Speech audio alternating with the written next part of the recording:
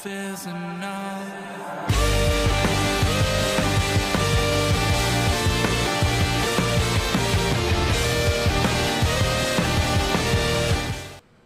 Hey guys, welcome back to the No Holds Barred Network with another episode of Under the Ropes. I'm your host, as always, the Queen of the Indies, Tiffany.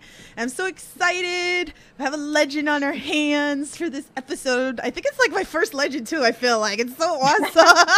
So, welcome Primetime, Amy Lee. How are you? Good. You know the word legend is just saying your ass is old. I love it.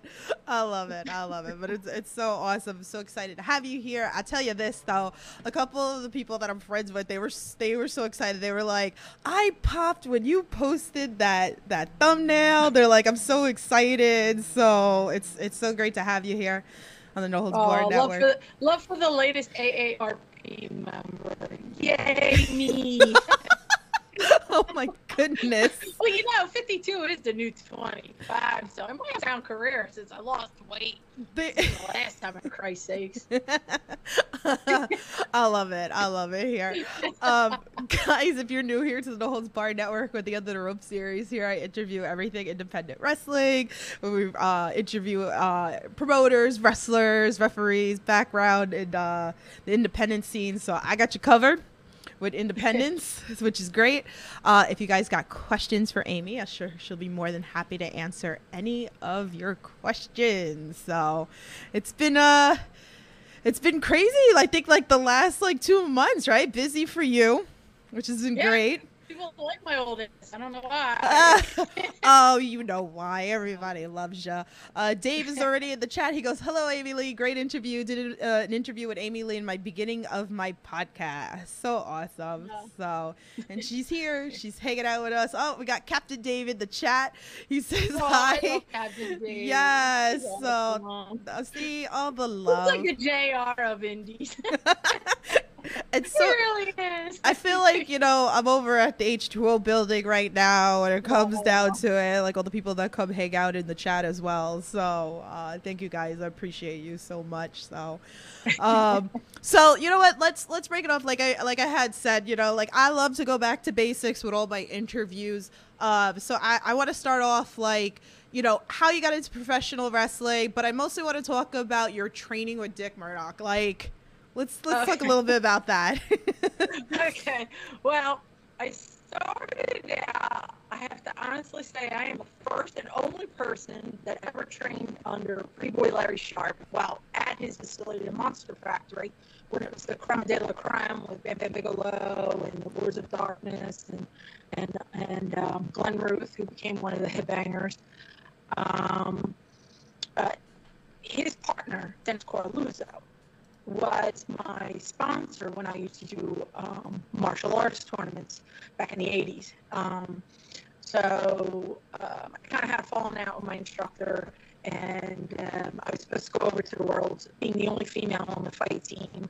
And my instructor decided to pull me from it so he could take his 16-year-old child and ride with him. So I was like, you're freaking kidding me. I gave up proms, I gave up cheerleading, all kinds of stuff. I mean, I was even I had the coaches of softball in different school districts, hitting me up and saying, hey, call me, you got an arming on. I was like, no, I want to concentrate on karate. I got a black belt, blah, blah, blah. Someday I want to have my own dojo, blah, blah, blah, blah. So the guy wound up dicking me over, and then, so Carluzzo was like, fuck that motherfucker. And he's like, come with me. He's like, you're a good-looking girl. You got big tits on you and all. He's like, you got personality. He said, well, I'll put you with this guy. He goes, real name's Joe Daniels, but he wrestles as Boy Gone Bad. Well, I met Joe, and he looked like he was a real prick. And then when I talked to him, I was like, oh, he's so respectful, so sweet. I was like, you're like night and day. And he's like, oh, here's a word of advice. He goes, 9 times out of 10, the baby faces are heels in real life, and the heels in real life are the biggest baby faces. And I have to say, in my 30-year career, that is very true. So anyway, Carluzzo was doing a lot of independent shows with Larry and stuff, and Larry would let me work out there because he gave the guys an opportunity to work with a female who had some balls to her. And, I was taking my lumps and bumps and everything like that. And I was learning a lot from those guys like Christy Edge and, like I said, Glenn Ruth from the Headbangers, Joe Daniels, Sweet Daddy Falcone, Chris Candido was down there at the time. So I was doing a show with Joe Daniels as his manager. They never booked me as his valet. They booked me as his manager because I would take lumps and bumps. That is the difference. Wrestling 101. Valets are just arm candy to walk out and come fuck people and shake their asses and pound on the ring. Whereas managers, we take the lumps and bumps and make it all look good on the other side for the baby faces. We help the heels put the baby faces over. So that's Wrestling 101 for everybody back in the 1902 days when I wrestled. And then, so it was, Dick Murdoch was on the show. I got to talking to him, and I just kept picking his brain and picking his brain and picking his brain, because first of all, it's Dick Murdoch, and, you know, dirty Dick Murdoch, he was a big ass Southern heel, you know, down south and stuff like that. And I just kept picking his brain and all, and he says, you have a thirst for this. And I said, yeah, I pretty much do. I said, I love it because, no offense to you, you're not a pretty motherfucker. I was like, and you're fat, you got a bare belly, you know, you're a redneck, you got missing teeth, you're not pretty, and you're making money at it. I was like, I'm a little bit better looking than you, and I got a nice rack, and I can kick some ass. I was like, so I might have an opportunity. And he was like, well, I'll tell you what, come on down and train with me and my farm and shit like that. Yeah, it sounds awesome. That motherfucker beat my ass from one end of the ring to the other. I was learning how to throw elbows, and I was always used to throwing, you know, hit hard, you know, because of the martial arts tournaments. So I clocked Dick with a forearm, and I looked at him, and I pulled the old foo-foo dame thing, like, oops, my bad. Didn't work with that. It's your bad. Slam me to the ground, put me in a full Nelson, and grinded my face from right rear corner of the ring across to the top left corner of the ring, of a 20 by 20 ring. I had a mat burn on the side of my face. It looked like somebody lit my face on fire. And he looked at me and he went, my bad, did it too hard. Lesson learned so goddamn quick. But he taught me a lot about ring psychology, and he also had noticed that I was very respectful in the locker room. Now, I'm not going to lie to you, I didn't know much about that, but I did learn from martial arts. You always respect your seniors. Plus, I learned my foundation in life from my parents, okay? My dad was a local mailman. My mother was a CCD teacher, and they taught you to respect your police officers, your first responders, teachers, principals, blah, blah, blah, blah, you know, the pecking order, you know? So my dad's motto was, your kid, your opinion don't matter. Children should be seen and not heard. So 9 times out of 10, my mouth was shut. Shocker, I know. And I just did what I was told. So when I was in the locker room, I was always respectful to those that I had saw on TV, and all because, one, who they are and what they accomplish, and two, they're senior. So just like in a dojo, the higher rank of the black belts and so on and so on and so on is the pecking order, so you give that respect to them. I'm not saying you teach treat everybody else like crap, because that's not how it should operate, even though some people with their egos that are bigger than my ass these days do that. It's wrong. It's wrong. We're all created equal. We just come from different backgrounds. We all got bullet pants and take shit. If not, we all stink. Okay, that's my motto in my 30-year career. So we're going to get open up a lot of opportunities for me, and it led to me managing Kamala. And I remember Kamala and I worked in some shows down south, and back then, yes, even in the early 90s, they did not like to see blue-eyed, blonde, fair-skinned white women with African-American men. James was a great guy. Kamala was awesome. I learned a lot from him.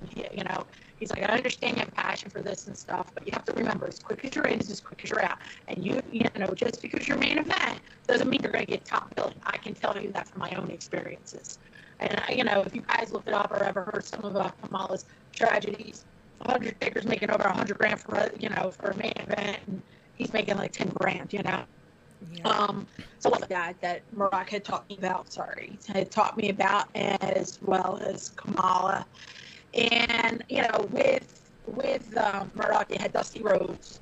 You had Blackjack Mulligan, you had the Funk Brothers, you had the Wyndham Boys. So you had a lot of talent around you that had respect for him. Guys like Ricky Morton and stuff. And Ricky Morton once said in a shoot tape that he had wrestled Murdoch, but Murdoch was help building him to get him ready. So when he wrestled Ric Flair for the championship belt, it was believable, because back then people pretty much kept kayfabe, even in the 90s and stuff. And it wasn't until old Vinnie Mac there himself decided, hey, let's screw wrestling over and just reveal everything there is about it. Whatever. I still did it. But I learned a lot from them. I learned psychology, which I don't see a lot of people do. And one thing Murdoch taught me was there's two kind of matches. There is the sit-down dinner match, and then there is what they call the buffet. Buffet is 9 times out of 10 what you see on the indies today and even on TV. And that's where everybody gets all their crap in. They got to do 99 spots. And something like old-fashioned, if you remember, Jake the Snake Roberts would do his DDT. He would take it home from them. Match was over. That was the finish move. Now guys are doing it the opening spot or the middle of the match, and they keep going and going and going. So you're really not telling a story. So it's like he said, it's a buffet. You go up to the buffet, you see mac and cheese, you see ham, you see roast beef, you see this, you see that. You're like, oh man, throw it all on a plate, take it back, eat it. Then when somebody says, hey, describe to me what you ate, well, I had this and this. Okay, but what it tastes like. You can't describe what it tastes like because you can't digest it properly because you just threw a bunch of shit on a plate and just inhaled it, just ate. Whereas with a sit-down dinner, you got your nice thing. Your nice cocktail, nice little dinner roll. Hey, how's that steak? Oh man, it's juicy. It's kind of like, how was that bacon potato? A little rough here and there, blah, blah, blah.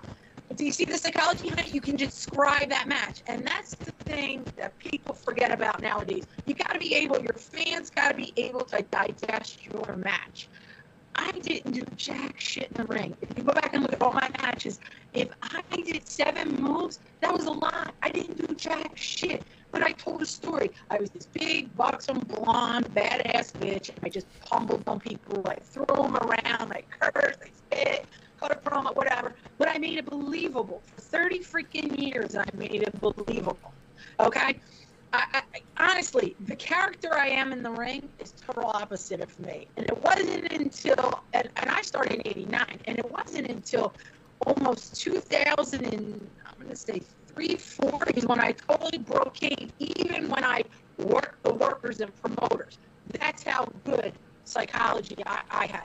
I had everybody and their mother believing that I was either a mechanic or I was some mama of some big fat old biker dude. And I was fortunate because at the time, my boyfriend, who's now my husband, looks like a biker dude. Shaved head, white goatee, likes his flannels and his cut-off denims and all. So they thought we were like, from like Hell's Angels or The Breed or whatever. We were like, well, I don't give a shit. We didn't say we were. So if anybody, any of the boys from the bike club questions were like, they assumed, that's that word ass before you even pay.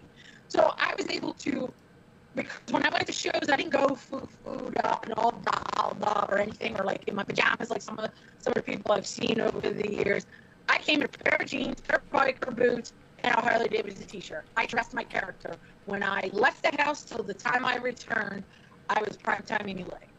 That's how I did it.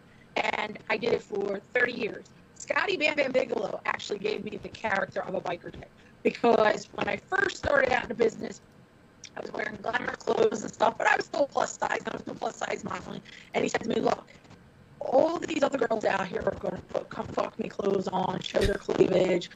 Instead of that, why don't you be different? Segregate yourself. This is when you want to segregate. This is when segregation is the only time it's acceptable, is when you segregate yourself from the rest of the roster. Meaning, not that you're better than anybody. I'm not saying that. What I'm saying is you're different. I was always different. Look at me. If you went back to the WSU locker rooms, or you went back to WEW, or you went back and you put me in the roster with Shimmer or any of those women's groups, I stand out like a turd in a punch bowl. And that's what you want. You want to stand out. You want to be different. You don't want to blend in. This is the one time in life you don't want to blend in when you're in that ring. Why? They will remember you. You may not wrestle that great, because I never claimed to be a great wrestler. Far more talent out there, like Cindy Rogers, Mercedes, Rain, LuFisto, especially LuFisto, Mickey Knuckles, all those ladies, far better than I ever was. But you know what? I got booked because, 1, I was believable in my character, and 2, I was different. That's what they needed. They needed different. They needed somebody to shake it up. So when I was working down south under Murdoch's tutelage, he would put me, I never worked curtain jerk. I never was opening match. I was always right before intermission or right after. And Murdoch saw that I could wake a crowd up. So if you had a match and everybody's sitting on their hands because everybody's going ping, ping, ping, ping, whatever, and they're not listening to the crowd. Instead, they're listening to their egos. Then what would happen is he would say, go out there and rev the crowd. So I would come out with some scrawny guy, and I would cut a promo. He's awesome. And I would look at all the pretty girls and be like, you're so jealous that he won't take you out. He'd rather feed me ho-hos and Cheetos, Doritos, and ding-dongs than take your ass out for a glass of champagne. Whatever. And they're jealous, you're jealous, you're jealous. Whatever. Care. I haven't called. If I had half a bit called fat, shit. Goddamn apple guy. You know what I'm saying? I'm serious. If I did, people used to, and you have to have thick skin in this business because people tackle you and they're going to try and get over on you. And you know what? That's fine. I didn't care. But when you got vulgar or you made it personal, then I was like, fuck you, it's on. So I had one guy, you fat fucking pig. And I looked at him, I go, yeah? I said, really? I guess your mama don't know how to suck dick. And I look and I go, are you his mom? I go, you should have learned how to suck dick and swallow because look what you fucking procreated. Oh my God. Oh, when a crowd reacts like, oh, or holy shit, you know you got their attention. And I looked at him. And then the rest of the night, I break his balls. What's up, virgin boy? Yo, mama's boy. Huh? What's your... And look, hey, there's Rosie Palm and her 5 daughters. I guess you guys got a hot date tonight with the porno. Oh my God. That was it. Oh, yeah. I had one guy who had a phone. He said, hey, Amy Lee, Jenny Craig's calling for you. I said, hey, shit, see that phone? He dumbass hands me the phone. I go, hello? Throw it on the ground and stomp on it. I go, his phone broke. Then I kick it at him. So he went to the promoter and complained. God rest his soul to Jericho. I gave him more gray hairs than the entire roster. And they would come up to him and they go, she broke my phone. Well, you're the dumbass that gave it to her. Nobody told you to give it to her. Why didn't you know she was going to broke it? What was she going to do? What, braid her hair? Like, it was just, So he would look at me and go, broke a phone. I said, did you have to pay for it? He goes, no, I'm not paying for the goddamn phone. Dumbass gave it to you. And I said, well, then what are you mad at me for? Don't break people's shit. And I'm like, Oh my God. my people wanted to try and get one up on me because I entertained them. I was everybody's perversion. You yelled at me. You screamed at me. You cussed me out. You spit at me. You called me names that probably you had called growing up in childhood. I didn't care. I was everybody's therapist. And you know what the best part of it was? I was getting paid to be insulted. I was getting paid to work the crowd and be insult. I have to say, under getting back to Murdoch, 5 steps this way, 20 that way. I am old, so you have to mind me. Wait. Let me hold you off for a second because you sound like you're underwater now. Oh. So why don't we try this? Why don't you shut the camera off because I'm going to see if this is going to fix it because it might be pulling too much internet on your side. So if you can shut your camera off. Okay, now say something because maybe that will take away and then I'll just put a photo up of you on the screen. So something. Say something. You sound a little bit better. It might be a little too much, so I think that's what I'm going to do. Okay. Because it was you know what I'm going to do? I'm going to grab headsets because it might be the microphone on this laptop. Okay. Grab that. We'll try that. Yeah, thank you. No problem. Take your time. It could be that. We're gonna get through this. Sorry, guys. The joy of Wi-Fi and all that stuff. So we're gonna try that. If anything, we'll just leave her picture up here on the window. If it works better that way, we're gonna try that. It was funny because it was working before that it just went crazy. So, how you guys doing in the chat? Let's see.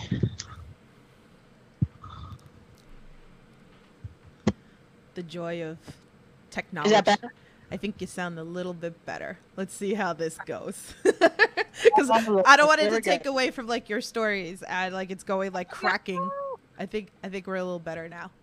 So is that better? I think we're a little better. So leave the camera off. We're gonna do that way just in case because it might be pulling too much bandwidth on your side. We have severe thunderstorms down here. That's probably what it is too. So, but you sound a little bit better. So we're gonna do it this way. Because you know what? I kept looking at myself and I'm like, oh my god, I gotta fix my hair. I'm like, I hope I don't have nothing in my shit about me. Man, that old bitch. She can't brush her teeth. No, But, no, you're good. You're good. You're good. So learning under Murdoch, when you work shows, I used to have to help set up concessions, set up the ring, take it all down and clean it up. So I'm like semi-main or right after I'm the warm-up for the crowd after intermission. So I'm in the building. I got curlers under my hair. In my hair under a baseball cap, no makeup on. I'm like kind of kayfabing everybody. So I'm in there, I'm running around and everything like that. Then I got to go in the locker room. I pull these curlers out, do my fat porno girl makeup and everything, put my leather on and everything like this. I'm like, holy shit, this is a lot of work. He's like, you got to earn your spot. He said, what makes you think that you have any right to just walk in and just, work a show? He's like, you got to earn your spot. He said, I opened the door for you, but it's how you, accept the opportunity. And I was like, well, whatever I got to do is whatever I got to do. And that's pretty much what happened. So then I came back home. My dad got sick. I came back home, had a tryout in the late 90s with WWE. They were very much interested in me and stuff, and they were interested in using me with Luna. And unfortunately for me, it wasn't going to work out because 5 days after my dad had passed, my mom was diagnosed with brain cancer. Oh, no. And she had all 6 years. So when they wanted to send me over to a European tour, they were like, you're leaving, sign this contract, you're leaving like in 2 days. I'm like, dude, I can't do that. My mom's like in hospice. And they're like, well, I don't want to hear it. Rene Goulet was the guy that said, I don't want to hear it. You're going, you signed a contract. I'm like, dude, if I take my mom over, well, what chances I won't take you over? That's the lady who gave me life and taught me how to walk, talk, wipe my ass, and everything else. And they're like, well then, bye. And I was like, okay. And then 2003, after I started working with WEW, they wanted to bring me in. I had another opportunity, but my brother had passed away. I was helping out with his 5-year-old daughter, raising her. So it's just like, always the bridesmaid, never the bride when it came to pro wrestling. But that's okay. Wow. I walked the fine line between reality and bullshit for 30 years, so I'm happy with that. Yeah. It was funny because which we'll get into in a little while, like I heard like Matt, I forgot who it was, like I was in the front and he was in the back talking to somebody. He was like, ABC had been through a lot of shit through the years. I don't know who he was telling, but I like heard him like say that like in the background. It was really, really interesting. Yeah. So I mean, we'll get back into that in a little bit, but there's a couple of things I want to go through first. Sure. So again, like I always like to do this, like, I mean, I know who you are, but I always like to ask whoever comes on this podcast, like, if a fan that's listening and like never seen you before wrestle, like, what is the go-to match that they would probably like instantly fall in love with you that they should watch? Anything regarding WEW, which is on YouTube, or in WSU, I would have to say me versus Kong. Okay. WSU, there's 2 matches. It's me and Luna tagging as Satan Sisters against Diva Killers, or me versus Kong. Awesome. So WEW, but then those 2 matches, they're my 2 favorite matches. Yeah, that's why I like giving that option for like you guys, because everybody's always got like their own opinions. Brandon's in the chat. He goes, hi Tiffany, what's up Amy, hope you're doing well. Want to know who was your favorite opponent? Riptide. Ooh. Absolutely. And the reason why I say Riptide is I met her when she was wrestling as the Prodigy. And I called her, and it was for Hovember to Remember in Northeast Philly, National Guard Armory for Women's Extreme Wrestling. It was their pay-per-view, and I was honored because Moolah and Mae Young, we asked them to watch our matches, and they totally popped for our match the whole time. I had met her just that night, and I said to her, what do you want to do? I said, what do you like to do? She said, well, I like to do this and this. And I said, all right. She goes, what do you want to do? And I said, well, we got a big building. Let's just play balls to the walls and brawl everywhere. She goes, okay. I said, you jump, I'll catch. You throw, I'll catch. I said, but I throw just as hard. She goes, okay. And we did. We went balls to the walls all over the building. It was a lot of fun. A lot of fun. Every time I worked with her, I had a great match. I always came out learning more and more from her. She was really good. Really, really good. Cool. Brandon said she's the ambassador of my brand, Brandon's Wrestling Oddities. Just brought her into an event last weekend. That's amazing. Amazing. Yeah, Thanks she's for awesome. coming into the chat and hanging out with us. So another question. I mean, now we're like 2021. Okay, I know how like the 90s were. I mean, that's pretty much like where I really started watching wrestling was the 90s. Sure. I mean, so like how was it for you, you know, in that time of being a women's wrestler when, you know, and I've talked about this with other wrestlers too, that pretty much like back then when I was watching like the 90s, you didn't really have a lot of like women's wrestling like on TV, you know, like you had like the, you know, the Valet. You really didn't have too much women's wrestling. So in the indies, like compared, which we'll get into as well later, how it's like exploded now with women's wrestling. But how is it for you at that time in the 90s? It was frustrating because women's wrestling was taking a really bad downward spiral. And like you said, it was mostly valets and arm candy. And you saw a lot of talented women wrestlers that were becoming valets to make a paycheck. Right. So someone like myself, I had to wrestle guys because there really wasn't a lot of girls in my area at the time. It really wasn't until 2000 where there was more independent female wrestlers, because in the 90s, the ones that were wrestling in the 80s were either going to Japan and living over there for months at a time, like a Medusa Michelli, or they were getting married and having kids, like a Heidi Lee Morgan. Right. So I wound up wrestling guys. I did wrestle. There was one female in the indies in the 90s I enjoyed working with, and that was Fantasia.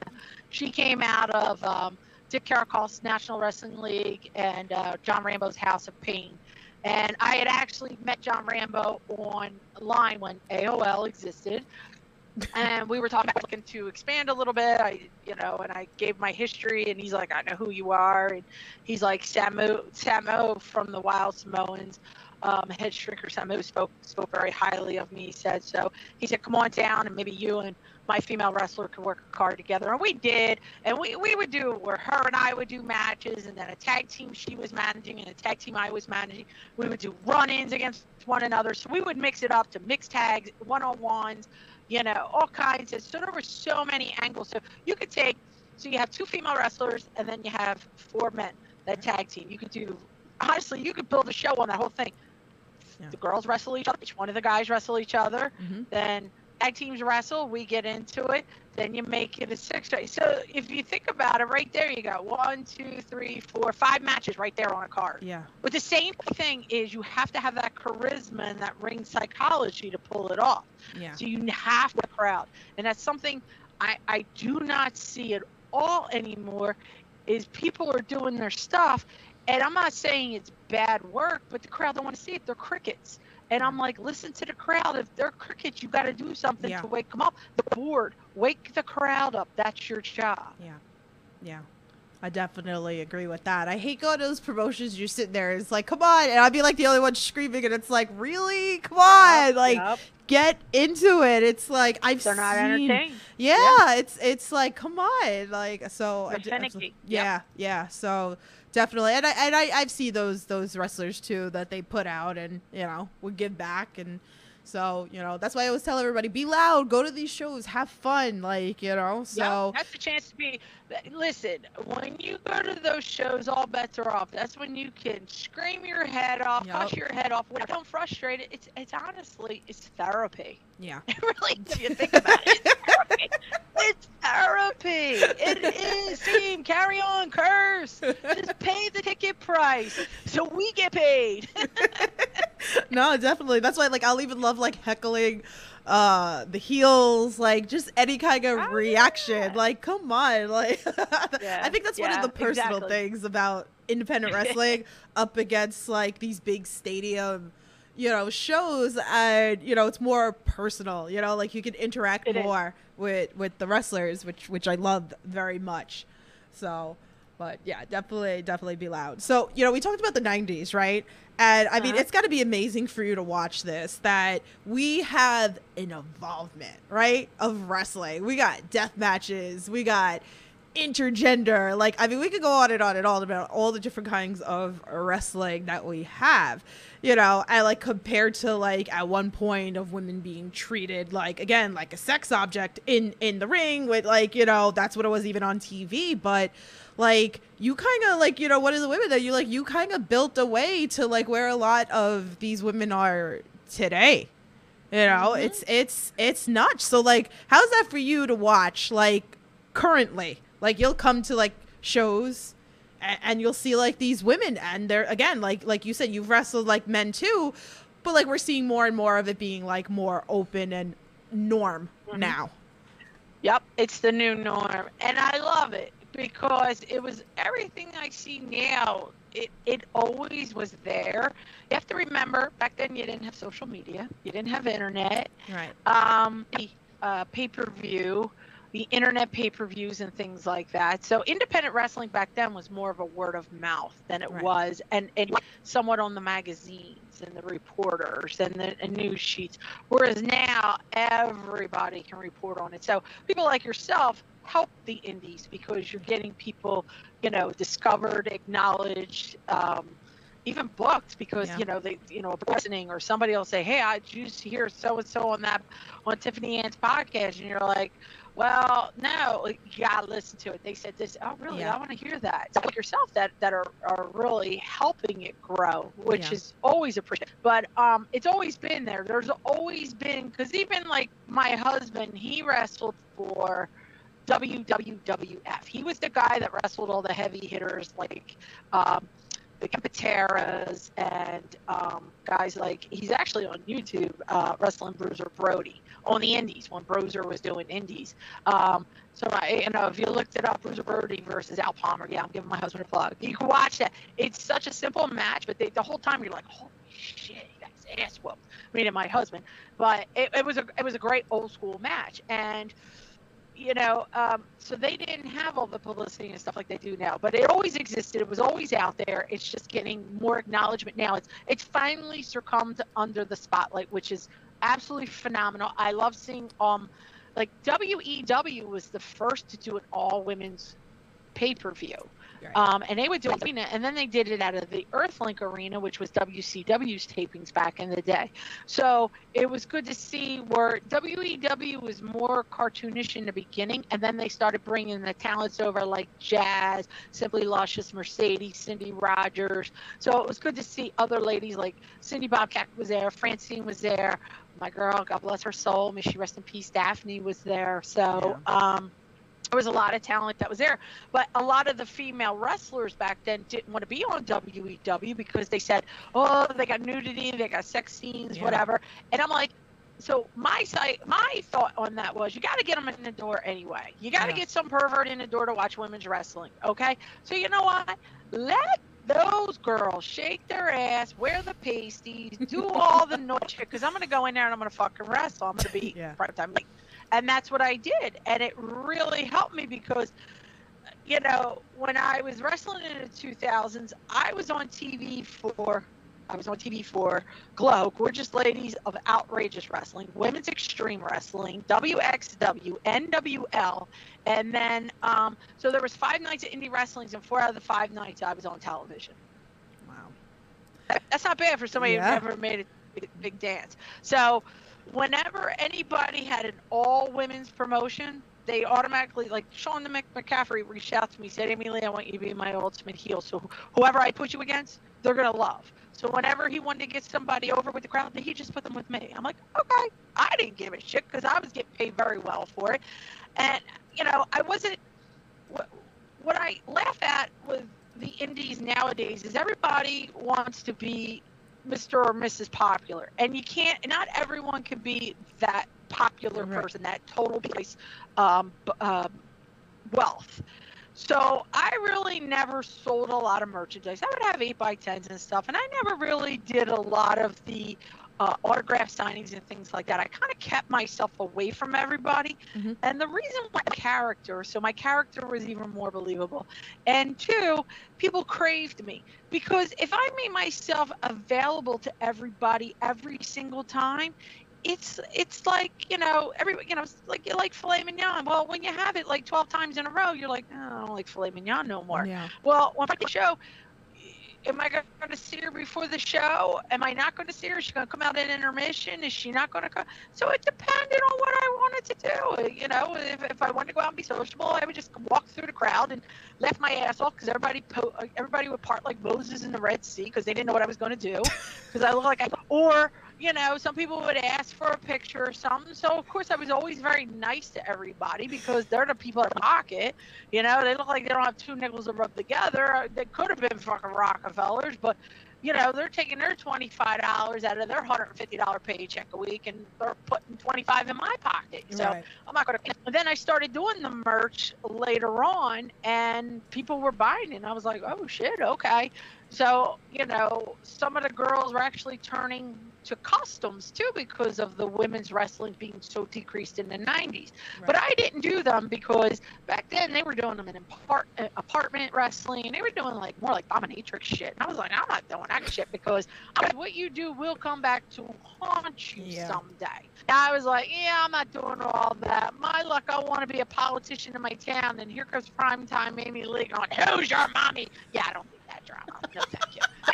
But I have to say, I did do a couple of costumes, and that was for Liberty Pro Wrestling, and that was for Daryl Brough, and he was a total gentleman, and allowed me to, like he does with all the girls, allows you to review the script, and anything you don't want to do, you don't do, and anything you want to do, you do. So I was saying to him, listen, people want to buy a costume of me. I'm very unpredictable. We never know what I'm going to say. We never know what I'm going to do. Just tell me 3 things they want in the match and I'll make it happen. But if they're going to tell me walk this way, talk this way, do this and that, screw you. I'm not doing any of that. So I actually wound up making like fucking $1,600 one weekend for like 2 hours worth of work. I was like, holy fuck balls. Yeah. I was like, but you see what I'm saying? Yeah. Graphic to see the opportunity. So that was a nice payday. Are you going to get that every time? No. And that's what the girls don't realize. You can't make a living off of indie wrestling. You have to have a real job to fall back. Yeah. Yeah. I hear a lot of stories through all the friends, so I definitely know that how that can feel. So, I'm really dating myself, but it's like I tell these indie kids, you gotta have an education, you gotta have a trade, you gotta have something to fall back on. Yeah, and that's what they don't realize. Like honestly, I worked from 1994 because when I did my tours and stuff, like I'm in Canada, Europe, and overseas and everything, I took that money. I didn't buy cars and jewelry and piss it away. I paid for my college education. My dad was a mailman. He didn't make that kind of money. My dad was like, college is a privilege, not a necessity. Go get a job, pay for it yourself. So I paid people up for a living on weekends in a ring wearing leather. That's how I paid for my college. I tell people that all the time with the American Bar Association. It's not a bad plan. No. Brandon Kirk just said that to the kids at H2O the other day. He was like, learn a trade. He was like, learn a trade. He's like, it was like the best advice. And I was like, yep.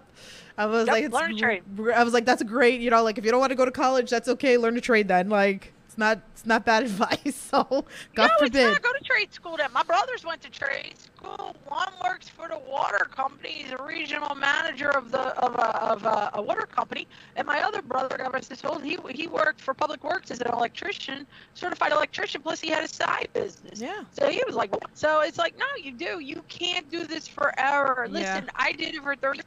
But I walked the fine line. I was a weekend warrior. I wasn't full time. I never allowed wrestling to own me. Right. I owned wrestling. I picked and choose. And I mean, listen, for all the people in pro wrestling listening to me today, professional wrestling is the most toxic relationship. It will love you, then it will hate you. It will recognize you, then it will segregate you. It will include you. It will ignore you. It will make you money. It will take your money. So That is the most seesaw, emotional roller coaster relationship you will ever have. And honestly, everybody wants that championship belt. Me, I would look at people and go, please don't give me the belt. And they're like, why? And I'm like, commit to you. And I don't want to commit to you. And they're like, why? I go, because I don't want to. I don't have to fucking commit to you. And honestly, between now I can break the kayfabe because I didn't want to tell people my personal business. Because when people know your weakness, they thrive off of it and hold it against you. Yeah. And honestly, my mother at the time, and then I was taking care of my 5-year-old niece, and then my boyfriend moved in, who's now my husband. He had a 13-year-old daughter hitting puberty, so I had family, you know, and I have family illnesses, family functions and stuff. But I'm not going to tell people my business. I would just say, no, don't give me the belt. I don't want the belt because once you go up, there's nowhere but to go down the bottom. And when you get all those cheers and everybody loves you, it's hard to move on from that. You feel like you're a failure. You feel like nothing ever. And it's all psychology. It's not a fact. It's just psychology because we build ourselves to believe we are the greatest in the world. What a fake fucking belt.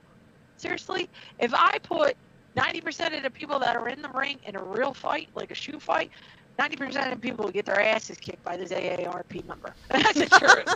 So it's not real. Listen, you know what? You know what I tell everybody? It's an accessory. A championship belt is an accessory.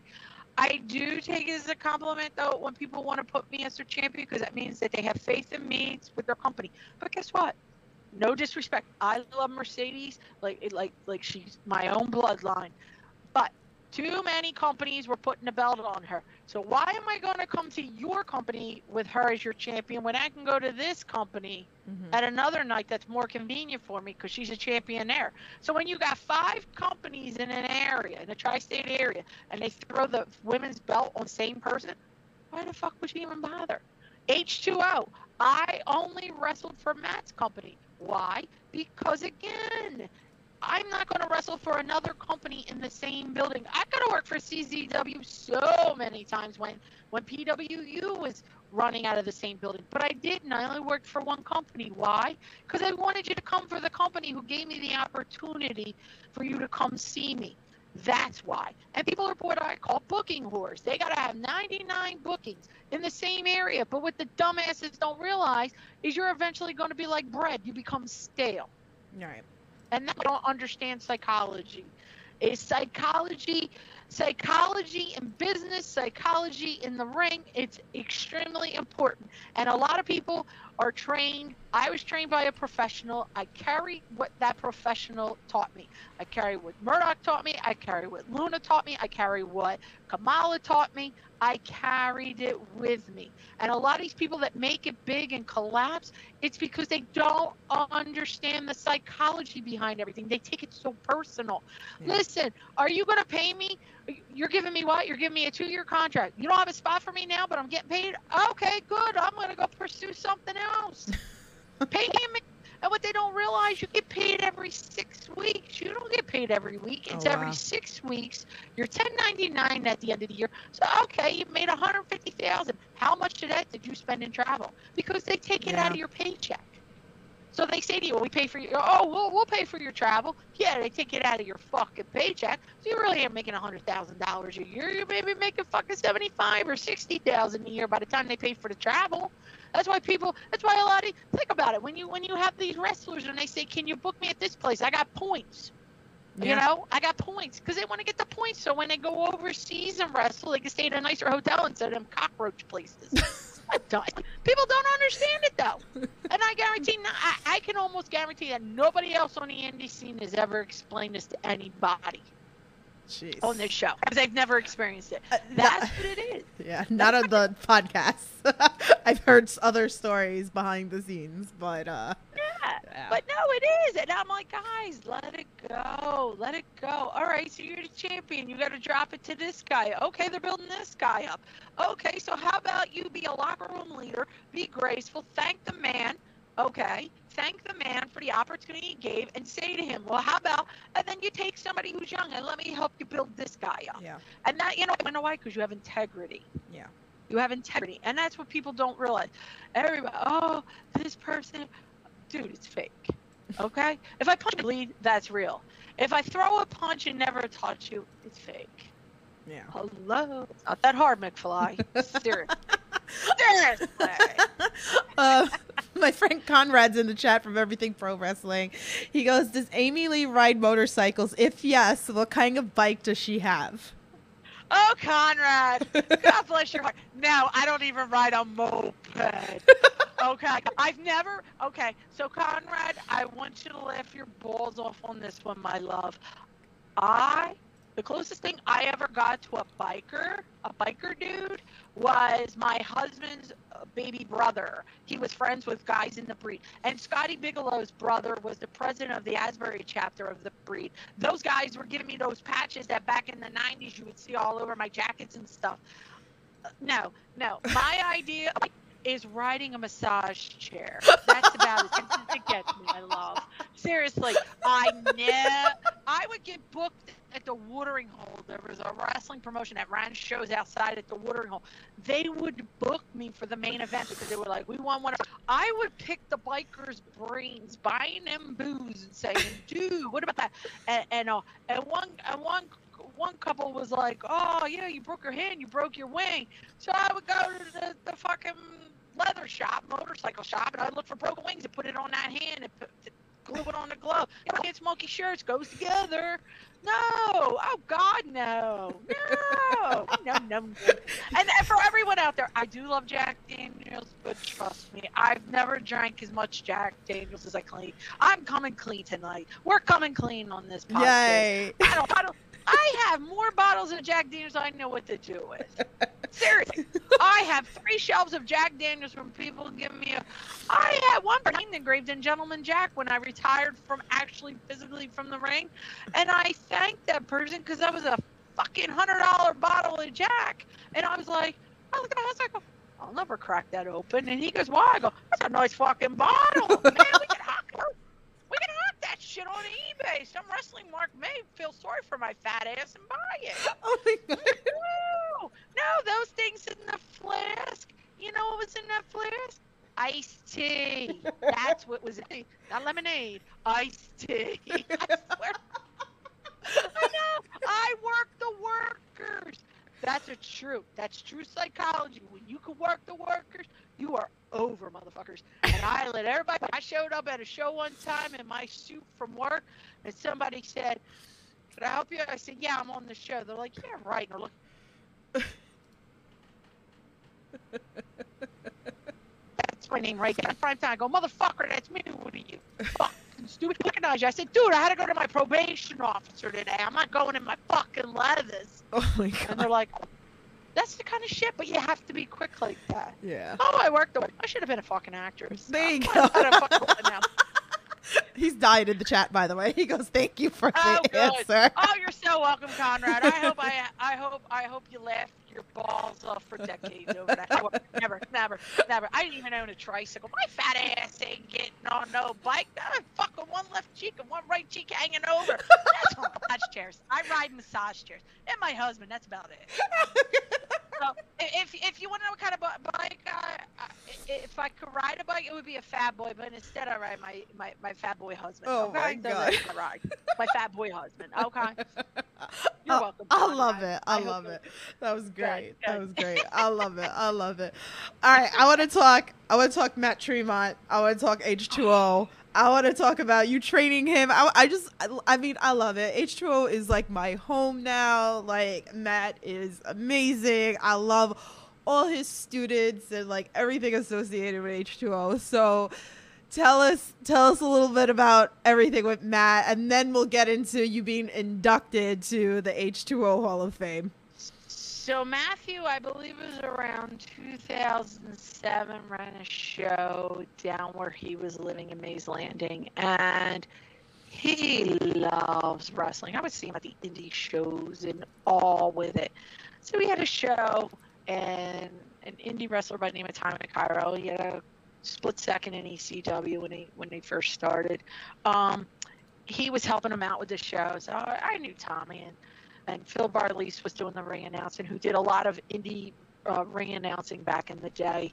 I mean, if you had an indie show, you hired him or Frank Gattuso to do the ring announcing because they both come in the tux of the whole. Because Gary Michael Cappetta was getting up there in age, and he's Google him, everyone. He's from back in the day. He was Mr. WWF ring announcer and indie wrestling ring announcer, and then he passed the torch to Phil and Frank Gattuso. But anyway, Matthew was there, and I'm watching the show, and they're in this dojo, and it's a small ring, and it's down to the ground, and I'm like, and I see ladders and all, and I'm like, this ain't good. So they had a ring announcer that was a special guest ring announcer, and the man turned around, the little girl booed him, and he said to the 5-year-old little girl, and this is on YouTube too, it'll say Amy Lee goes off on a fan. Shocker. I turn around, the guy says, bite me, to a 5-year-old, and I went, oh, motherfucker, 5-year-old, fight up your fucking balls in, bitch. And he looked at me, I said, what the fuck are you to talk to anybody? I went, well, he didn't know who the fuck I was. And then he even says to me, well, my name is Amy motherfucking Lee. And he just like looked at me. I have to say, and I'm not sounding racist here, I apologize if it comes across that way. The African American turned whiter than my big fat white ass. Okay, that's where the bitchy goes. So Matt's sister comes over and I said, oh, you don't fucking do shit like that. And she's like, look, you guys are ruining my brother really want to do this. And I looked at him, I go, you want to learn how to fucking wrestle? He goes, yeah. I said, well, meet me down here. And at the time it was Devastation University over in Sewell. They were running out of a gym there. It used to be Bundy's old place, and Doc Diamond took it over. I said, meet me there on this day. And he said, okay. I didn't think he was going to show up. I showed up there. He was waiting for me. I said, oh, shit. And he had manners. And I said, oh, you were raised right. You got manners, and you're very respectful. And he is. He's a gentleman. And I said, all right, well, you're mine. I'm claiming you. And my husband and I worked with him, taught him how to chain, bump, all that stuff. And then he said to me, I really want to do the hardcore wrestling. And I said, let me explain something to you about that. If that's your calling and that's your cup of tea, then do it. I wish you all the best. Go over there. But I'm going to tell you right now, 1, you get paid for your lumps and bumps. And 2, you're going to age very, very quickly with that style of wrestling.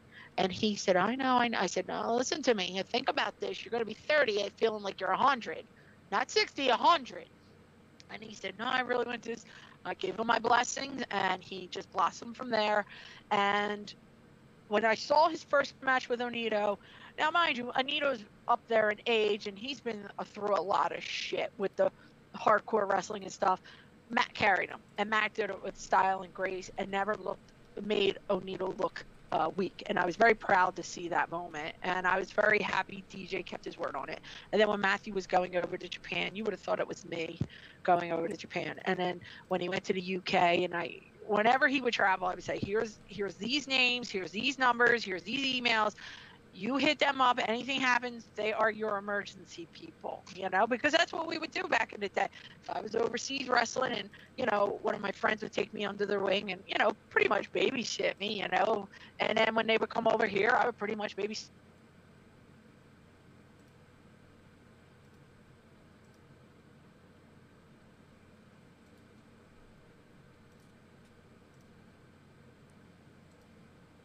Oh, did we lose you?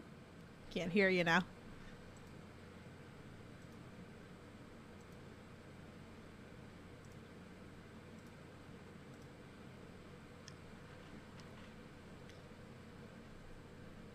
Hello? The joy of technology. All right, maybe we'll... You there? All right, we're going to hang up, call her back. All right, let's see if this will work.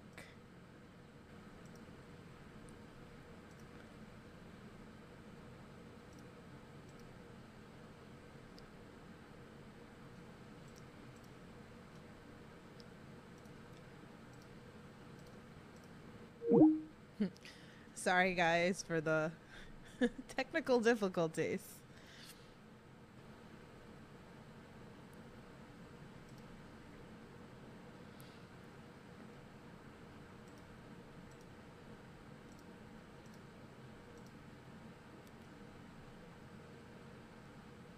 If I can't get her back, I'll kill the stream and I'll do a part 2 and I'll record offline. Yeah, it says she's unavailable. So I'll give it like another second. If anything, like I said, I'll just record the rest of my questions and I'll just upload it as a part 2. So And try one more time. Am I back? Yeah, you're back. I'm so sorry. Everybody's going like, this motherfucker. It's okay. Don't worry about it. So, you were talking about Japan and Onita. Oh yeah. Oh Jesus Christ. Oh my mind to go back. Yeah. So when he worked Onita, you could see Onita was long in the tooth and stiff and stuff. And Matt carried him, made him look strong, and did it with style and grace. So I'm super excited with him because he's always dreamt of having his own promotion in school and just have everything in one shop. And he has that. He has it all there, and he has integrity, and he has respect, and he treats people with respect. Yeah. I don't think everyone treats him that way, and I think they mistake his kindness for a weakness. And I know he gets frustrated with the students, and I said to him, well, we all create monsters. He goes, but I wasn't that way. And I said, because I didn't allow you that way. I didn't give you leniency. You, in plain English, you fucked up, you got slapped. I fucked up. I got fucking Matt Burns from Murdoch. He slapped the shit out of him. He didn't play. He did not fucking play. And I don't play. And I said to Matt, you're just too nice. You got to, just because you gave somebody a spot on the show, it doesn't mean they keep that spot. I giveth, I taketh. That's my attitude. Yeah. And, they're at the beginning of their career and they're acting like schmucks. And I said to him, you imagine when they'll never make it to the big league because the Eagles will be bigger than fucking Rikishi's ass. So, you got to pull your head out of your ass and be humble and just be appreciative. Yeah. And that needs think about it. He's doing the Thunderdome with Onita. He's doing the Thunderdome. He's going to do great with it. Yeah. Everybody, listen, just because people like Halloween doesn't mean they want to do trick-or-treating. What are they going to do? Sit at home and watch fucking horror movies or go watch some fucking kill one another wrestling? That's what they want to see. That's what they want to say, Yeah. So, he's broken barriers where other people have it, and he's done it with dignity and respect and class. Right. And I say you can't make a silk purse out of a sow's ear. You have to be born with it, and he's born with it. I have to say, I know him and his mom, his birth mother doesn't really speak a lot because she doesn't believe in what he's doing and stuff. But I understand his passion, and I give him a lot of credit because he has bigger balls than I do to do something like that. I mean, I promoted back in the 90s on Dinosaur Beach, and when Dinosaur Beach, sold to Maurice Pier, that was it. It was just like a summer. It was just like 2 summers I did it, and that was it. Right. Whereas, 365 days a year. And honestly, if you think about this too, he's actually provided Monday night shows, he does the Saturday shows, he does Friday shows, and he lets 1 or 2 promotions in there to do shows. He don't let as many in there anymore, which I'm glad to see because I said to him, you keep booking this with everybody else, you're not gonna have room for you. You got to take care of everybody else. So he has a couple where the mixed gender shows, and that's nice. That's always nice to say. And then Sean Henderson, which is his very first student he has a show, but Sean doesn't really do too much without running it by Matt, which is good, and then Matt will reach out to me about stuff, but he's got a good head, he has a vision, and he follows through with it, and he's really progressed from, if you look at his first show at the H2O to now, it is so day and night. You feel like you're like in a condensed big show because the building is not as big as one of these stadiums or arenas, but it's a nice size. Right. Everyone gets along. You look forward to seeing one another. Some people, they go out to dinner beforehand and come to the show and hang out, and then they go their separate ways, which is nice, so you kind of build like a family. So Matt's given people that had nowhere to go a place to go. A lot of people have fallen out with DJ, and the only thing I'll say about DJ is not as tough as he wants to think he is, in the sense Matt had him and I in a match, and DJ said all they want to see is me get, want to see her skull fuck me, and that's it, and me get hit with the strap. And so he starts it off by cutting a promo on me. So I'm like, are you fucking kidding me? I am the queen of the microphone, motherfuckers, on the indies. Say it. He give me the mic. I take it. I toss it back. 7 minutes of that match was just cutting promos. And I did some shoots where like, the boys, why all the boys are doing this tonight for free? they get a chance to whoop your ass for fucking them over on their paydays back in the day. You know, so you know, I threw some salt in the old wound there, and nobody hit me with a strap. They all enjoyed beating his ass. I just looked at them all and went, "Merry Christmas, babies! Happy Hanukkah, Happy Kwanzaa, or whatever you celebrate. My gift to you." You know, because a lot of because he would promise them the sun, moon, and stars, and you were lucky if he gave you a speck of glitter. Yeah. You know, and Bentley, who was always like, "Hey DJ, you got to do this, you got to do this," and he took over WSU. And when I came back to help him run the locker rooms, there were some girls in there that looked at me like, "Well, who the fuck are you? You're fucking nobody." I'm like, "I'll show you who the fuck I am when I slap the fuck out." You know, so you know, girls had to straighten them out real quick, and I was like, "Don't think because I'm fat and old, I ain't gonna fuck you up. Because I always been fat. I'm just a little older." I said it metabolic. So, but I didn't have any problems. Like there was a couple girls where some of their items got damaged because other people were just careless with the hair curlers and all. So like Kiera Hogan, she had just bought these bags and she said, "Look, I just bought these here," and I think it was like $20 for it. And she showed me the receipt, and I was like, whether it was true or not, I don't know. It was a receipt for $20, and I said, "Here's $20." DJ didn't even have $20 in his pocket to give the fucking girl a reimbursement for something that got damaged. Aww. But I didn't want the girl to leave with a bad taste in her mouth. And I showed, if anything, I showed her that, one, I got your back. 2, you got my ear. And 3, I have integrity. So, you know, that was one thing with him. I'm like, this one is upset about this. This is upset about that. Rick Cataldo was upset about a couple of things. Maria Manic was upset. Penelope Ford was upset. And I'm like, listen, instead of you running around and bitching and complaining on social media, come to me. I will help you. I said, I understand your frustrations far better than you think I do. And we're dealing with a village idiot here, who all he looks about is dollars and cents. So why don't you just listen to me? Well, guess what? Maria Manic, ROH. Rick Cataldo runs an LTG BQ company. Penelope Ford, she's on AEW, far better and come a long way since WSU. So kudos to them. Kudos to them. Yeah. I see a lot of them girls, you know. Yeah. I see a lot that started out CZW, and DJ will say, "Well, that's because of me." No, it's not because of you, motherfucker. It's because the roster, the people that they worked with. Okay, Right. they worked with Hamas. They worked with a Homicide. They worked with these guys that had some polish or finesse, you know. Mhm. So don't take the credit for it. Fuck you. You know, no integrity, you fucking Drano thinking douchebag motherfucker. Oh, Fuck God. you. Fuck you. Okay. Oh yeah, that was not sorry. I apologize. You're fine. All right, let's talk about the H2O Hall of Fame. You recently were inducted.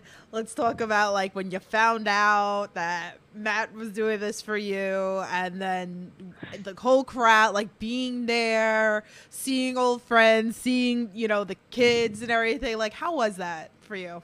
It was really nice for me because what a lot of people didn't know was Too Cold Scorpio was backstage that night. Too Cold Scorpio and I worked together at PW. Actually, when there was Cuff and Cage, I was the only female in the Cuff and Cage history for PW. And me and Scorp were on Gordon's team, Todd Gordon's team. So we worked together. So Scorp and I bled together, traveled together, the whole 9 yards, and drank together. You know what I'm saying? Yeah. Never hung together, you know? Never shit where you eat. That's another wrestling 101. Never shit where you eat. Because what happens is if you're dating somebody in a promotion and you two break up, the one that they can do more with is what they're going to keep, and your ass is going to be out. So you know what? Yeah. You know what? Sit for the girls, sit on ice cubes, and for the guys, take a fucking cold shower or spank it in the car. Have ice for you. But no, when Matt reached out to me, I thought he was kidding. And I was like, what the fuck? You put me in the Hall of Fame for it. And he was like, no, you know, no. And I was like, I was honored. And I'm thinking of all the other female wrestlers that are out there did hardcore. Like Mickey Knuckles, far more hardcore to me. Lufisto was far more hardcore to me. And then I thought about Luna Vachon, and I was like, see, if my girl was alive, I would have had her come in and be inducted, you know, because she really was the baddest motherfucker out of all of us, you know. And so when he did that, I was very honored. It was a very emotional time for me too, because a very dear friend of mine from the WEW days, Screaming Daphne, had taken her life, and that really, really bothered me, because she was always a lot of fun and, upbeat and stuff like that. So when I heard about that, it just shattered me, because she and Cindy Bobcat, and Francine and I would share rooms together, and Bobcat, Daphne, and I all were in Francine's wedding. So it was very emotional for me, because Luna's dark side of the story was coming out. Daphne had just passed not too long ago, and then Matt did this. So that was like that was my whole negative turning into a positive when he did that. And I was very touched. And so I'm going through all my memorabilia, and I found his first promotion he ever did. He sold shirts. They were black and red on a white T-shirt. And I went and I got a frame, and I put the shirt in there, and I just wanted him to know, this is how far you came from a karate school with an oversized ladder with maybe 30 to 40 people to an arena that sold out with standing room only, and not even that much room. So he should be proud, he really should. So I was very honored. It was great seeing everybody. It really, really was. It was really great seeing everybody. It was great seeing the locker room, like Chuck Payne.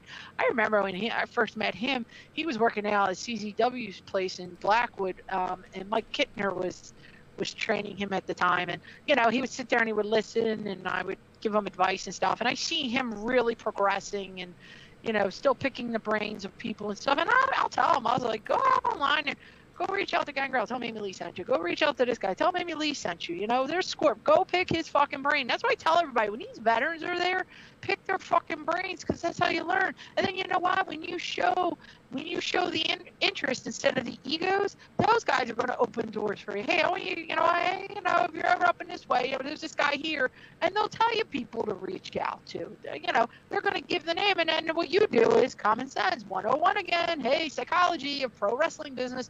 Hey, I was talking to Kevin Sullivan when he was down at H2O, and he had mentioned your name, that you're looking for some talent. And the guy might say, well, listen, I can only pay you this, but it's an opportunity. Right. Prime example for me, on a Tuesday night, and Chubby Dudley's wife was doing marketing for Women's Extreme, and they were looking for a new heel, because the heel that they had fallen out with. Mm-hmm. So she had mentioned my name. She called me up. She goes, what are you doing on Thursday night? I go, probably getting ready for fucking work or why. And she's like, nope, go to Froggy's. Here's the address. You're gonna be there by 6:30. I'm like, why? She's like, you're wrestling that night for WEW. And I was like, oh, I am? She goes, yeah. I said, okay, rest is history. I did about 20 pay-per-views for them, so but it was nice seeing everybody. It really was, because and it's funny, because in the crowd was a girl by the name of Alexa Simone, and she is the daughter of one of my dearest schoolmates in middle school and high school. Marlena and I grew up together. We had the same taste in music. And Marlena had reached out to me about her daughter loving wrestling, and I sent her daughter to H2O and introduced her to the Indies. So it was pretty cool, because she's a steady front row ticket buyer to match shows. So when I saw her, and now she's in college and everything, here she was in 8th grade starting to go, and now she's in college. It was very sweet. It was very humbling. It was very loving to see everybody. I did my very last ring appearance at that arena, and then to be inducted was just, that was the cherry on top of the sundae with the Jimmies. That's amazing. So amazing. And I was the first female, so yeah. I love it. Let me get some of these fan questions in for you. Our first one's from Sal. He's got 2 questions. He goes, first one is, which of today's Barbie dolls would you like to skull? Oh, which of today's Barbie dolls like to skull? I on TV or in the indies, nah, you know what? The girls on TV, they have it as much as it's evolving. They got a little rougher than I did, in the sense they got more competition to fight with. So I kind of overlooked them. But if I was going to be ornery, I think I'd probably pick the most popular just to fuck with her. So I think, I think I would pick Charlotte. And I'll tell you why I would pick Charlotte to fuck with, because her dad wrestled against my trainer. So I would do that. Or I would do Tessa Blanchard because her dad wrestled against my trainer. Yeah, You know what I'm saying? that'd be So, fun. Something like that, I probably would. Yeah, that would be fun. Nick Papa G's in the chat. He goes, "Hi, mom." You know, this guy calls me mom, and he looks like he's my grandfather. Wow. Wow. He tells so much bullshit in the locker room, his nose gets bigger like Pinocchio. Oh, no, what's up, Papa G?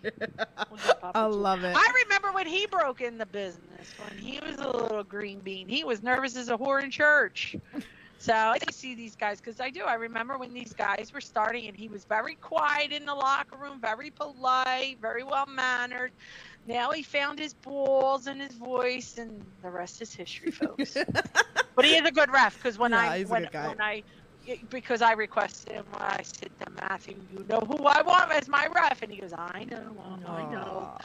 So, I love it. yeah. I love it. He's a good guy. Yeah. Sal's second question goes: is there anyone in AEW that you would like to face in a one more match? First of all, I'd probably blow up just walking through the ring. Number two, all that when I did my hair and makeup, I looked at my husband and go, "It took me 3 fucking hours to get ready." I was like, now I know why I want to be retired. That's why, because we don't take 3 hours to get ready anymore. Now, you know what? There's nobody today I would really want to work with, because a lot of the girls that are on the indies were green when I was coming in, so I would work with them in battle royals and different things like that, and I just love watching them all evolve. Let's see, if I had to pick one more match, I would it wouldn't be someone new, it would actually be somebody on the indies, and my dream match on the indies would be a 3-way with me, Mickey Knuckles, and Lufisto. Ooh. That would be nice. Because I love both of them. Here's a Mickey Yeah. Knuckles story for you. One time I was working with her. It was me and Nick from Australia. And Nick and I were working, her and Ian. And when she went to hit me, I said, "You hit me so hard I came," and I fucking loved it. And she looked at me like, "What the fuck?" What he said to me at USWA when I fucking hit him. He's like, "Hit me up and I'm coming." So I was like, I like that. I never forgot it. So, no, I like me. And Lufisto, when I first met her, she had broke her hand and was wrestling at CZW. I had just finished an afternoon show at PW, and I had worked Sexy Eddie for Ian Rotten's first. That was actually my first hardcore match. Was for Ian Rotten against Sexy Eddie. And she had said, "Oh my God, Eddie had so much fun." I go, "He is a hoot, that guy. He just cracked me up." And I just love Lufisto. She's just fabulous. Yeah. Great. A wealth of knowledge. Great, so. great. So our another fan tweet is from our good friend Good Cop Bad Cop. I love this guy. He loves to stumble the people that come on this podcast. So his question is, would Amy Lee be an anagram of ye meal? What is your meal of choice? Wait a minute, what is this again? If I what? Now, I am an AARP member, so we have to talk slow. He loves doing anagrams with anybody's names that come on this podcast. Most of the time, they don't make any sense. Like, so he's saying Amy Lee. Yep. So if Amy Lee, what would it stand for? Well, no. So he said it's of ye meal. So he wants to know, what is your meal of choice? Fuck. Baked chicken, Brussels sprouts, fucking apple cranberry stuffing with a fucking fruit punch, bitch. Get the cornbread, motherfucker. And butter. Lots of butter, darling. I love it. Yeah. I love it. He's that's a choice that everybody thinks. Now, my mom used to make me that meal every year for my fucking birthday. She's like, "What do you want for your birthday?" Baked chicken. Mind you, I was born in August, so back then we didn't have central air, so I'd be like, "Baked chicken, cranberry apple stuffing, Brussels sprouts." Want the oven on? I was like, "Well, you can barbecue it, but don't put sauce." And my mother would eyes at me like, "I asked." oh man. And don't forget the lemon cake, motherfucker. There you go. Okay, so I have 2 final questions for you, and then if any of you guys have questions in the chat, drop them. So I want to talk about Queen of the Deathmatch, because we have it coming up on November 6th, and you were part of the original Queen of the Deathmatch tournament in 2006. Yeah. So how is that experience for you, and how is it with the with women wrestling evolving since 2006? It's cool. I like that things are continuing on and they're growing and they're getting better and better and better.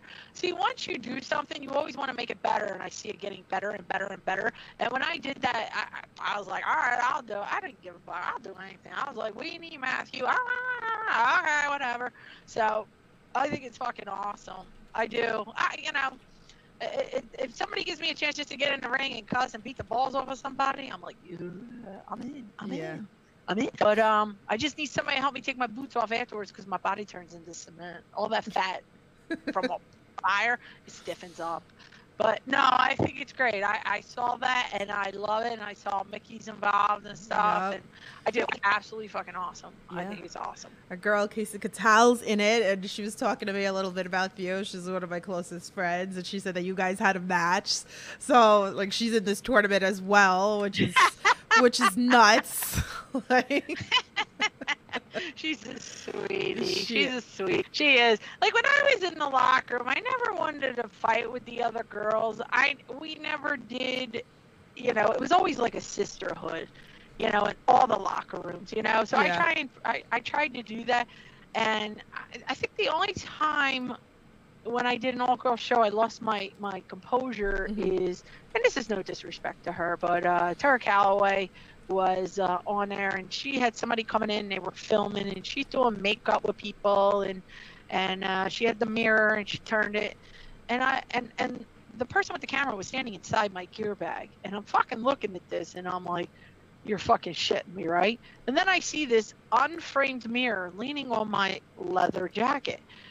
So I wait till they're all done. This is how you tell you're getting older, because I was calm. And then I walked over and I said, are you done filming? They said, yeah. I said, you put an unframed fucking mirror on my leather jacket. And they looked at me and they went, oh. And I said, oh, how about I'm sorry? And Tara was like, oh, I'm so sorry. You know, like right away when she realized, she was like, I'm so sorry. And all. She was really sweet about it. I wasn't, I won't lie. I started getting aggravated. And then I looked at the girl with the camera and I fucking grabbed her and I said, get the fuck out of my bag or I'm going to street you with the rest of the fucking trash. I don't know who brought you in here, but I'm telling you, when you're in the locker room, you respect everyone in this room. You are not better than us. If it wasn't for fuckers like us, fuckers like you wouldn't have anything to film. So do me a favor, get the fuck away from me, or I'm gonna stick your fucking head up your ass and pull your tongue through your asshole. Oh wow! And she is like, look, oh yeah, I was not feeling it that day. But all the other girls that were in there, I like I said, Tara apologized and everything. But I'm like, and I'm looking, and then I go up to Tara's boyfriend, well now husband, and I said to girl, I said, yo man, like you brought her in the locker room. That's my pet peeve. If I can say anything about indie wrestling, my pet peeve, and this is not a terror, I have to reiterate, I'm going to set the record straight on something that I did up 10 years ago at WSU locker room in Boonton, and that's the AJ Lee where I went off and said she's a stupid fucking cunt and everything. She was banging Jay Lethal at the time, and she had nowhere near signed a contract with WWE. So she's in the locker room and she's just stepping on people's shit, moving people's shit. Where I come from, you never touch anyone's stuff because something's missing. You're the last person that touched it. Whether there was something there or not, people have been known to say, oh, I got robbed, looking for an extra payday. Carny shit. Right. So I never say, excuse me, whose bag's this? And stuff. And people will be like, oh, that's mine. I'm like, do you mind moving? Well, you can move. No, you move it. I don't want to touch your shit. You move it. So she's just moving people's shit, unplugging people's flat irons and curling irons. It took her, now all she had to do was stand there, put her right thumb inside her pant, waistband, and stand there and go, I'm AJ Lee, the hottest, newest, greatest thing at WSU. 15 motherfucking takes just to say that line. Oh, wow. Just to say that. Now, I have to cut a promo. Now, we all know I'm the queen of obscene.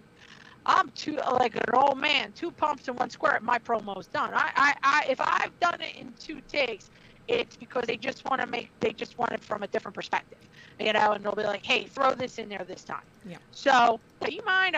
Can I cut my promo? And, you know, you've had 15 takes. And she's like, no, I'm still cutting. And I said, well, it's been 15 times and you still don't know what the fuck to say. Oh, wow. And she was like, whatever. Mick's like, go ahead, Amy Lee, cut your promo. So I cut my promo, boom, boom, and I go, and that's how you cut a promo. She's like, whatever.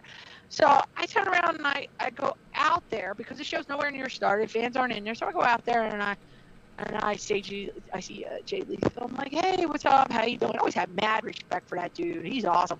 Always a gentleman, positive. And he's like, what's up, Amy Lee? And I said, I'm fucking aggravated. He goes, why? He's like, why? What's wrong? Your match? And I said, nah, there's this fucking chick in there. She's greener than fucking baby puke and spinach mixed together. And she took her 15 takes to cut a promo. And he goes, damn, really? And I was like, yeah, and all she had to do, and I did it. And he, like, I saw him, like, her white. And I said, what's wrong with you? He goes, oh, she's my girlfriend. So he called her out there, and he said to her, he said, didn't I tell you not to fuck with people in the locker room? And I said, listen, just because you suck a wrestler's dick and swallow their jizz doesn't make you a wrestler, okay? You have to work hard at it like the rest of us do. Not all of us are great wrestlers. I know I'm not. But we bring something else to the table. So whatever it is you're bringing, find it. But be more respectful in the locker room. She was rude to Malaya Hosaka. Malaya Hosaka was one of the ladies of LPW, which is Ladies Pro Wrestling. That was a league. And she was rude to her. She was rude to the veterans. And I'm like, who the fuck is this bro? So I said to him, I said, you better smarten her up to the business. Lo and behold, now she's married CM Punk. But I did a podcast with somebody, and I was talking about her, and they're like, "Why don't you like her?" And I said she was very rude, very. And people are like, "Oh, look at AJ Lee and look at Amy Lee. She's jealous. She's fat. She's this. She that."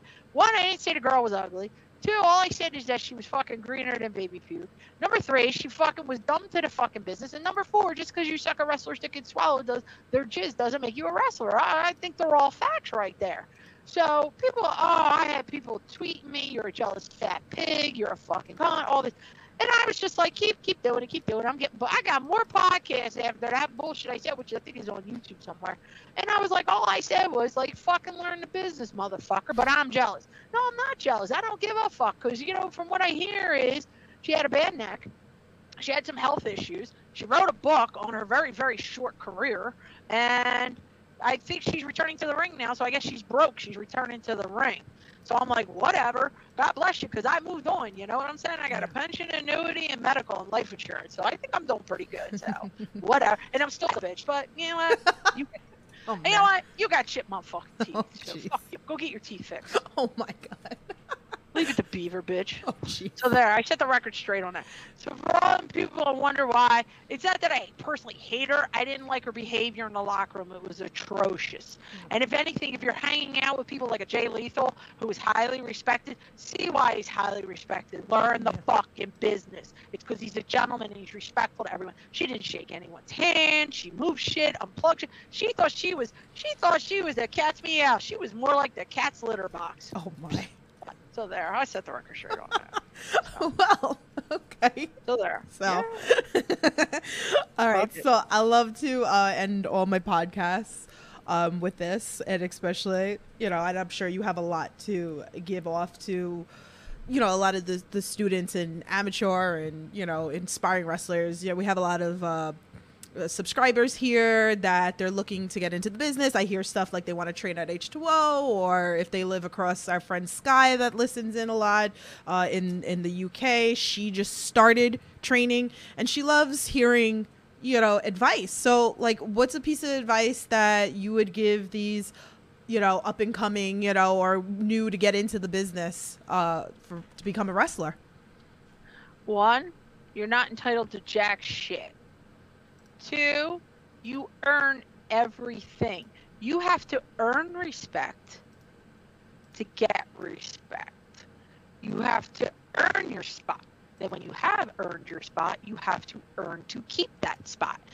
You have to earn the right to bring value. And when I say the right to bring value is when you earn your spot, it is your responsibility to learn about the business, the psychology, not just the moves, but the psychology.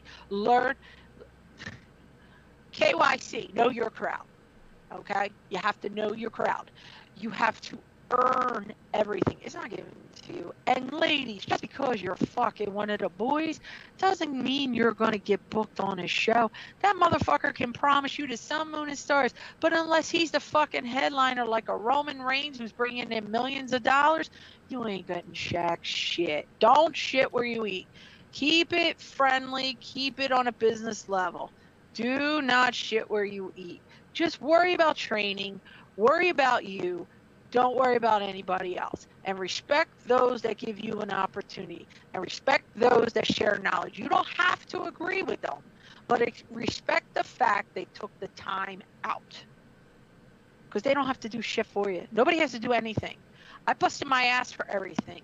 I earned my spots. I carried. They threw more shit at me. Go make the popcorn. Go sweep the floors. Go set up the chairs. Go take the ring up. Go take the ring down. You're buying the beers tonight. You're sitting here with all the legends. You're buying the beers tonight. I got a $50 payday, and they got a $75 beer tab. That's the price. They fed my mind. I feed their body. So, you know, nobody's entitled to anything. I don't give a fuck how much money you have. I don't care. And please, don't ever say, well, I have the right because I paid. No, what you paid for was to learn the moves. You didn't pay for your spot. Now, you want to pay for your spot? Then you promote the show. You put out all the money for the show. But that tells me you're weak, you're lazy, and you have no self-respect. Look at all these guys that go over to Japan. Back in the day, when somebody flew you somewhere, that meant that they believed in you and you were an asset to their company. Now, motherfuckers are flying themselves to Japan and sleeping on the streets just to get a spot on the show. And meanwhile, they come back and they're homeless and they have no car insurance or even, they don't even have money for ramen noodles. So let's learn the business. Let's learn psychology of the business. And always feel free. You can find me on Facebook at Amy Lee Murray, or on Instagram, Miss Amy Lee 869, Twitter, Miss Amy Lee 869, and we can always chat. I'm always open to talking to people. I'm so bougie these days. I'm even on TikTok. Is Miss Amy Lee. So I do TikTok. I only do them on my dog though. My dog law. The dogs and stars. I love that. Yeah. But no, seriously, you're paying to learn how to do moves. You're not paying for your spot. You have to earn that. Yeah. If your promoter tells you, and that's another thing. When Matthew trained with me, the first, I'm going to say, at least 9 weeks, easily, all he did was bump. Then after that, I let him touch the ropes and run. And he did the ropes.